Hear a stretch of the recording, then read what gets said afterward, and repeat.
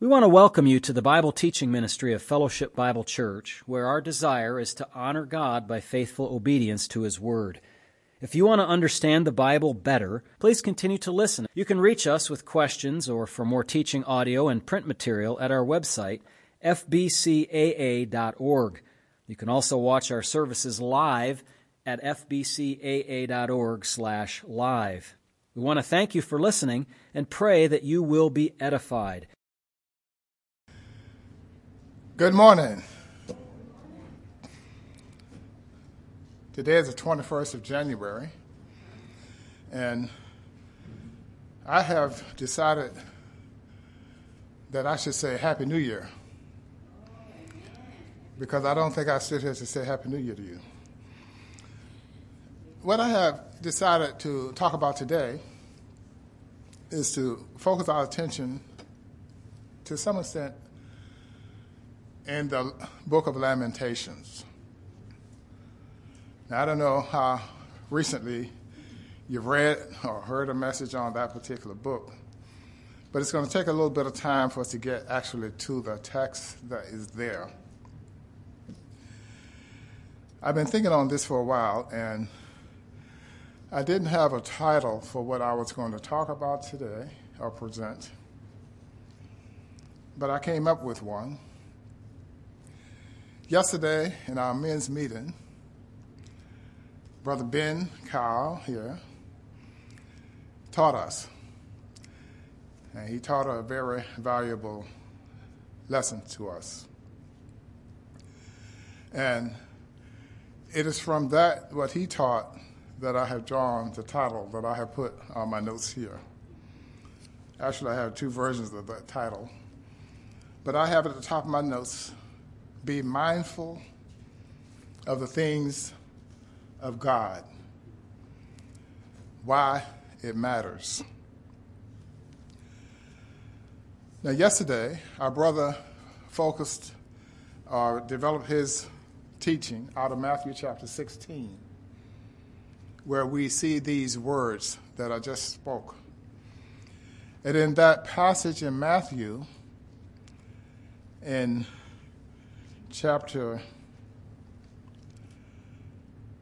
what chapter is that? 16. And verses 31 to 33. I want us first to listen to these words and to consider these. And you will see as we go how this idea of being mindful of the things of God is very important. Now, I think I have copied out the verse correctly in my notes here, so I'm not going to turn to my Bible. I'm going to read it from my printed page here. It said, "From that time, Jesus began to show to his disciples that he must go to Jerusalem and suffer many things from the elders and chief priests and scribes, and be killed, and be raised the third day." Then Peter took him aside and began to rebuke him, saying, "Far be it from you, Lord. This shall not happen to you." But he turned and said to Peter, "Get behind me, Satan. You are an offense to me, or a stumbling block, for you are not mindful of the things of God, but the things of men." That's what our brother left to us, that kind of summation of the teaching he gave us yesterday. Be mindful of the things of God. And in my title, I say, why it matters. Why it matters. The LSB for the last part of that verse says, "You are not setting your mind on God's interest, but man's." The NIV says, "You do not have in mind the concerns of God, but merely human concerns. Now, I think we find there a challenge, each one of us. This notion of there being two categories of things upon which we can attach our minds, our thinking, our focus, our interests. And where do the things of God come in? Where they fit in that mix, in that milieu. So why be mindful of the things of God? Now, of course, if I pose that question to each of you individually, I think I wouldn't have to wait long for you to give some answers to the question of why it matters to be mindful of the things of God. In fact, I think you all could give me numerous correct answers. And that's a good thing.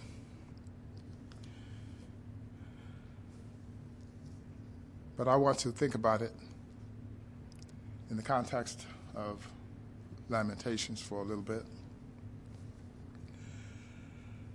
The book of Lamentations, we understand to be written by Jeremiah.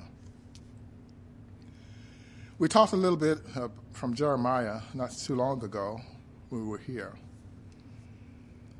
Jeremiah was known as a weeping prophet. He had a hard job to do, and he wasn't welcomed with open arms. In fact, they shut him off into a prison, shuttled him aside. They said, "We don't want to hear. We're not interested in what you're talking about." But he had a job to do, and he was God's man for the time, and he did it. A part of what Jeremiah did was to present a prophecy of what was going to happen to Judah, of how that there were days that were coming that were going to be for them horrifying days. Days for which no nation would ever want to live through, would ever want to come their way. But Jeremiah had to tell them, this is coming your way. And there were reasons why that was happening. There were reasons for it. And so when we look at Lamentations, we see 5 sections, 5 laments, we may call them. And we see the expressions of emotion that come as a natural result of what the present circumstances were. We see it spoken from different perspectives, from Jeremiah as a person, as a nation itself, and all of that. There are a lot of details that we're not going to get into, at least not today. But I want us to think about that. And so we think about Jeremiah being the one who is penning what we have here before us to look at. These laments reflect the trauma and the suffering, the agony and the grief of a specific time in history, in the history of Israel, following the Babylonian captivity that occurred at about 586 BC. You know that sometimes people ask, you say, well, we're reading from these old texts about things that happened so many centuries ago. What matter does that have? What concern should we have about that? That's old and long past. But as we look at what we have, we understand and we see that, yes, indeed, the text and the historical event that is highlighted is very old, from way in the past, but it's current. So how can it be old and yet current? How can it be old and yet contemporary. The reason is because the heart is still the same now as the hearts of people were then. And so when God said that the heart is desperately wicked and deceitful above all things, that was a condition of the natural condition of the heart for them. It's the natural condition of the hearts of those whom we see, ourselves included. And so we have then the same patterns. We see them over and over and over again. It's because the human nature is the same. Human nature is not advancing. Human nature is not ascending and rising to some kind of a godlikeness. That's not happening. Now, some people, if you listen to them, they will tell you otherwise. They will contradict what I just said, and they will give you some very beautiful flowery arguments to convince you that human nature is getting better and better, and eventually it will be God's. But it's not true. Now, the deportation of these Israelites to leave the land that God had given to them after God had a plan. One of the things that I want to emphasize as I look at this book is that God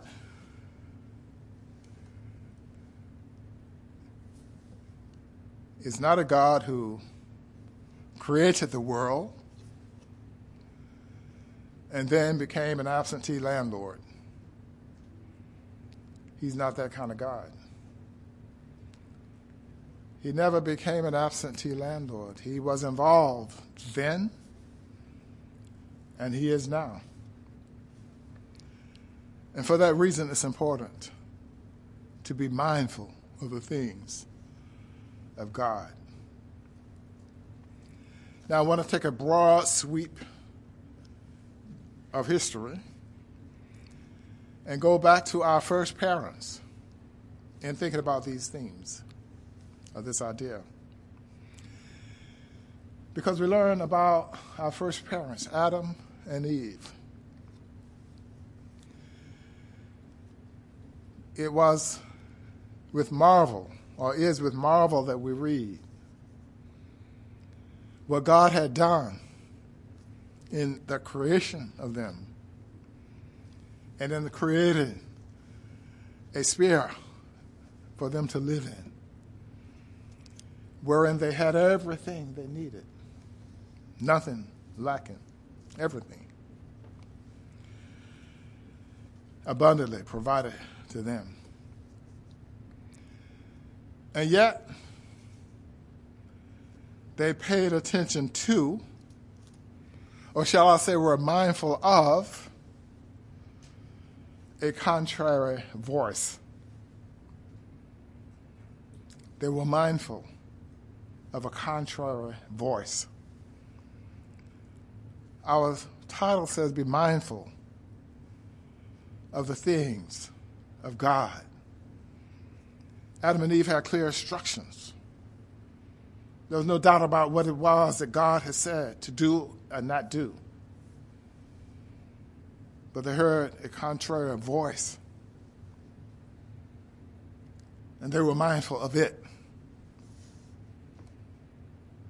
A contrary voice.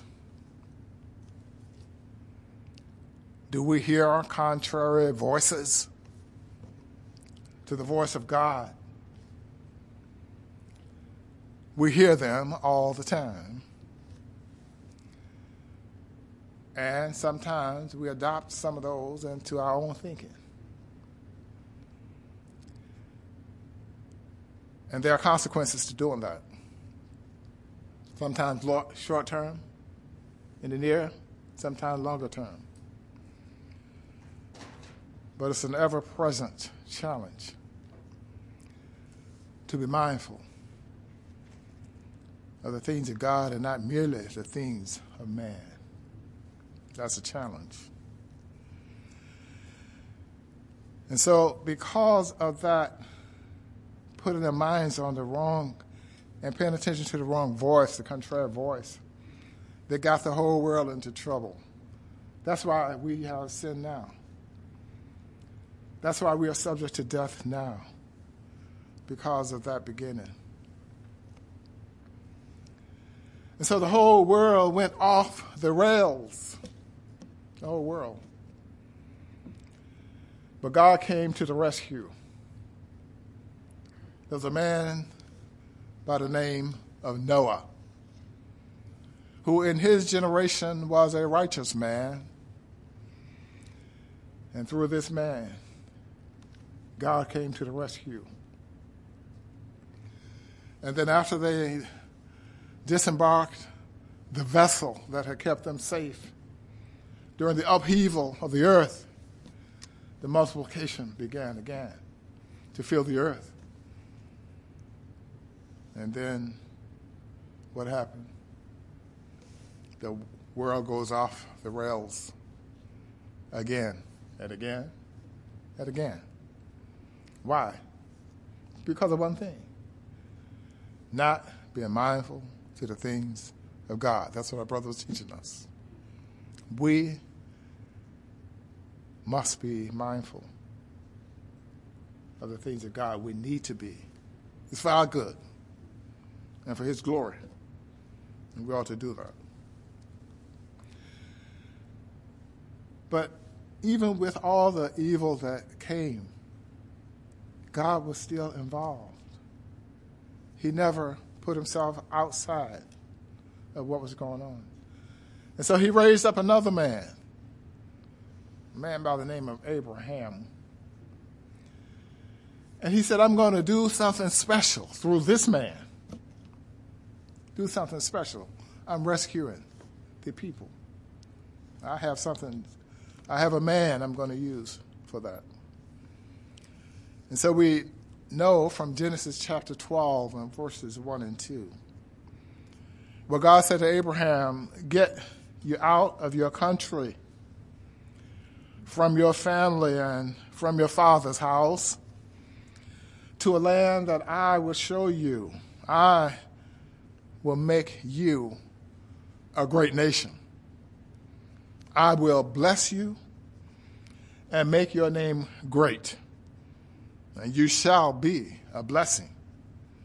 I will bless those who bless you, and I will curse him who curses you, and in you all the families of the earth shall be blessed. God to the rescue. He's mindful of his people. The people need to be mindful of him. And so the nation of Israel, God grew it. He developed it. He created it. He had a reason. He had a goal for them. A special function that they were to fulfill in God's program. In Exodus chapter 9 and verse 9, verse 6a, listen to what it says. And you shall be to me a kingdom of priests, a holy nation. I'm putting this in as a preference because a holy nation is not what Jeremiah is lamenting about in the book of Lamentations. These 5 laments are not because Israel has presented itself and conducted itself as a holy nation. But God says, you shall be to me a kingdom, a priest, and a holy nation. Now, God had a program. He had a plan. He does still. And God never fails. And his program is always going to succeed. And he uses people in various places and times and various events. But they're all to his purposes. So that nobody can escape from God. And so it's best to be mindful of the things of God. So God gave fair warning to these people who were to be a holy nation. He gave them fair warning that if they chose not to be, or if they decline to be mindful of the things of God, God says, if you do that, this is what's going to happen. There will be consequences, he said, if you decline to be mindful of the things of God. There will be consequences. And listen to what some of those are. In Deuteronomy chapter 28 and verse 15, it says, "But it shall come to pass, if you do not obey the voice of the Lord your God, to observe carefully all his commandments and his statutes which I command you today, that these curses will come upon you and overtake you." So that's a promise. God has said, here's what you ought to do. You're to be a kingdom of priests. You're to be a holy nation. But if you decline to be what I want you to be, there will be consequences. Ultimately, you will be it. But between here and there are going to be some hard days, some difficult days, some trying days, days of grief and sorrow and just horrifying experiences if you don't do it. And so what do? They went on their way. They heard contrary voices, and they were mindful to the contrary voices. Voices contradicting what God said. And those voices they were mindful of. Voices that said, hath God said? Has God said? Posing that as a rhetorical question to imply, of course he has not. Well, choices have consequences. And that's what God said. And so we can say whatever we want. We can think whatever we want. Because God gives us a latitude. He gives us some latitude. And we have some measure of ability to make choices. And there are consequences that attend to choices. Now I'm going to read something from Lamentations in the first chapter. One of the things that we notice interesting about the book is that we can consider these to be poems, and we talk about an acrostic. You see that here in this chapter. You think about the 22 letters or consonants of the Hebrew alphabet. And for each of these verses here in this chapter, each one started with the first all the way through. Each one has a letter of the Hebrew alphabet at the beginning of it. That's an acrostic. Sometimes we make our own acrostics when we're trying to memorize things. Like that verse of the month, or 2 verses of the month that Pastor gave us. I'm sure some of us have been working on that. I should ask my sister to quote that for us now. But anyway, I'm not going to do that to you, ma'am. But anyway, okay. But to aid the memory is one of the uses that is understood to be that accompany the acrostic presentation. It could also be used just to draw emphasis to what this content is. But we see that way. So now, before the end of the session, let's just get started reading here a little bit. This says, how lonely sits the city that was full of people. lonely, before and after. Before they went completely off the rails, full of people. After they are off the rails, lonely, it says. How like a widow is she, who was great among the nations. Imagine the ignominy to have been at a high elevation among the nations, to be brought down to be the doormat of your enemy. That's what the nation was dealing with. They had been esteemed, and now they're scorned. They had been a respectable nation, not the largest or the wealthiest, but a respected nation among nations. And they became a laughing stock. The princes among the provinces has become a slave. Think about that. How humiliating to be a prince. Reduced to a slave, a prince, reduced to a mere subject. But that's what it says here. And we see a natural response. It's only natural. What comes next here? She weeps bitterly in the night. That's a human response, reaction to these kinds of traumas. And so that's to be expected, the weeping. Her tears are on her cheeks. Among all her lovers, she has none to comfort her. All her friends have dealt treacherously with her. They have become her enemies. Now, tears, friends.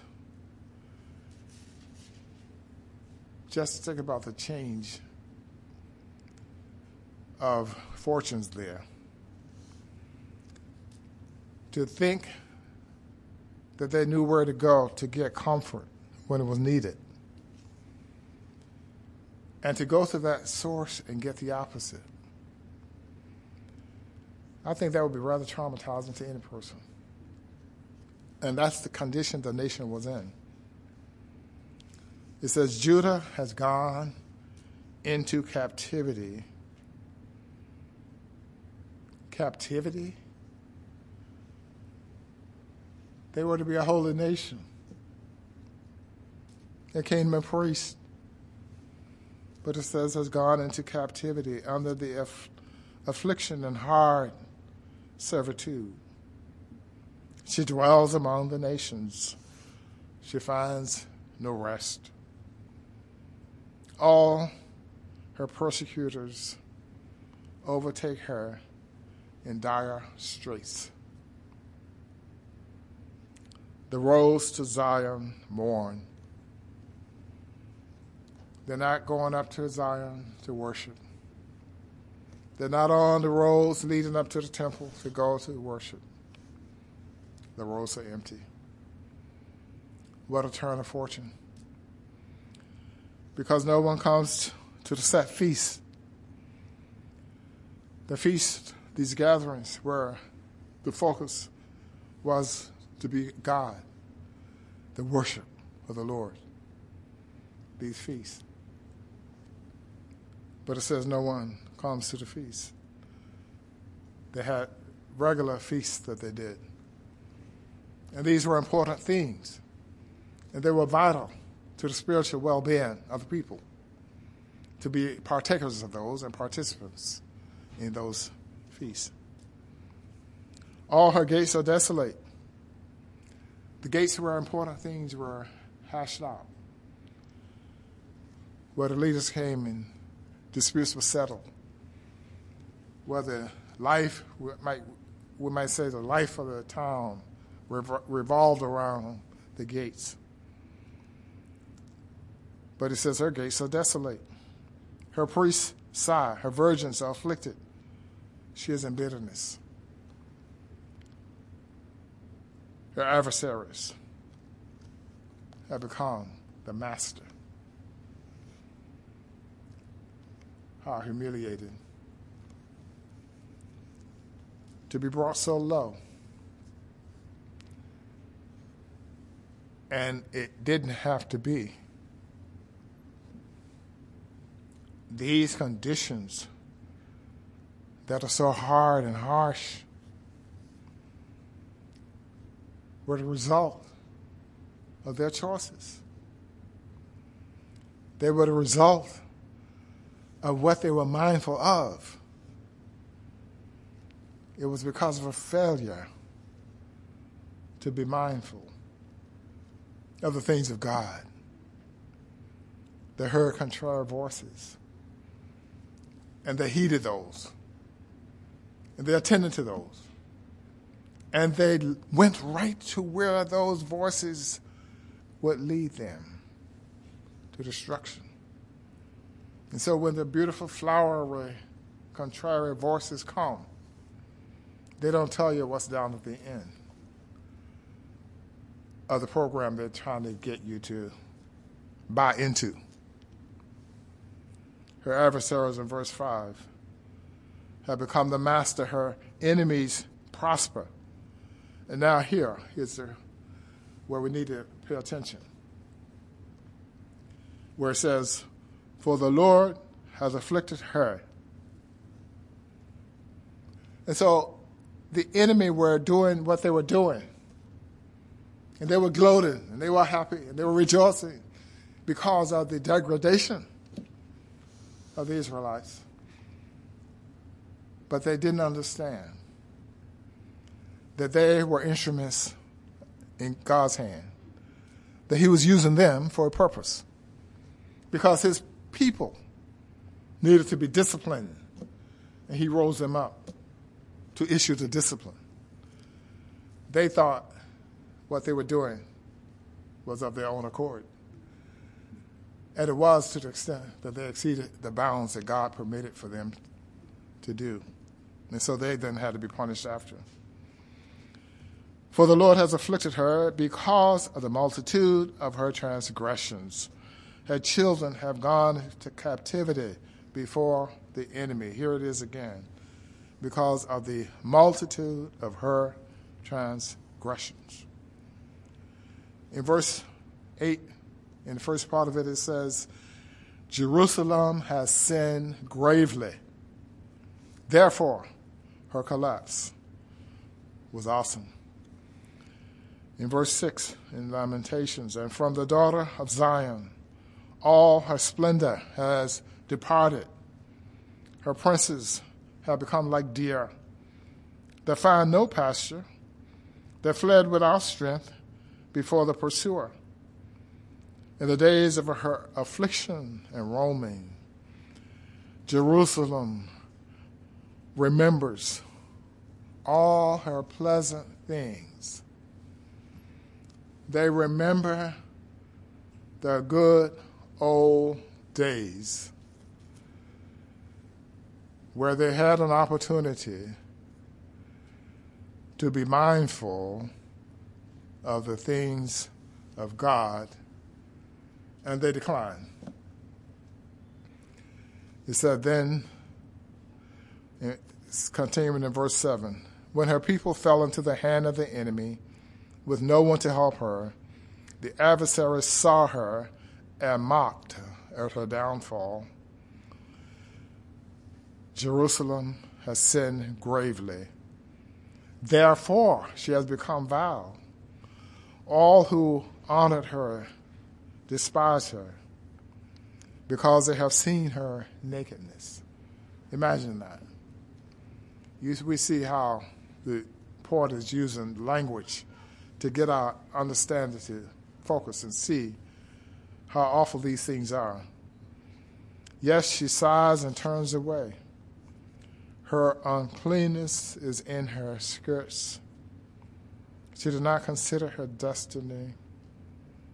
Therefore, her collapse was awesome. She had no comforter. And now, notice what it says here next. O Lord, behold my affliction. My enemy is exalted.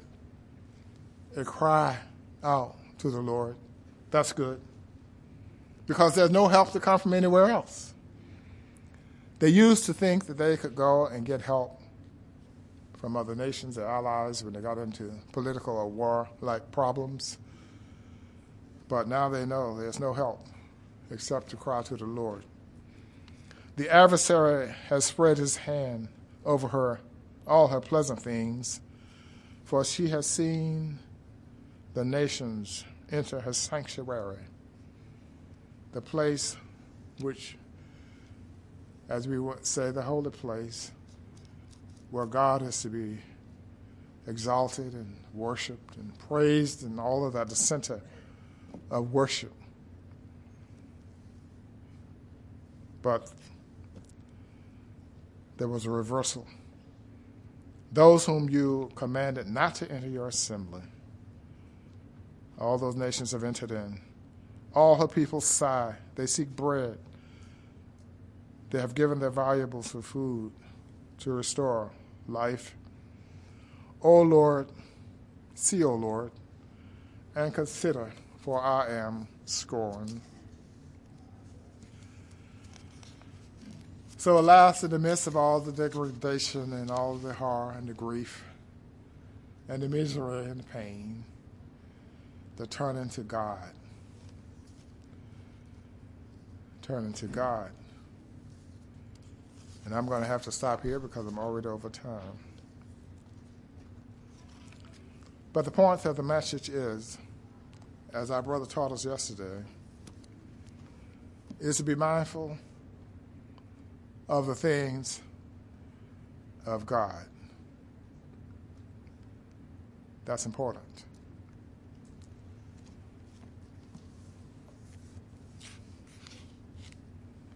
Our Father in heaven, we thank you for the privilege you have given to us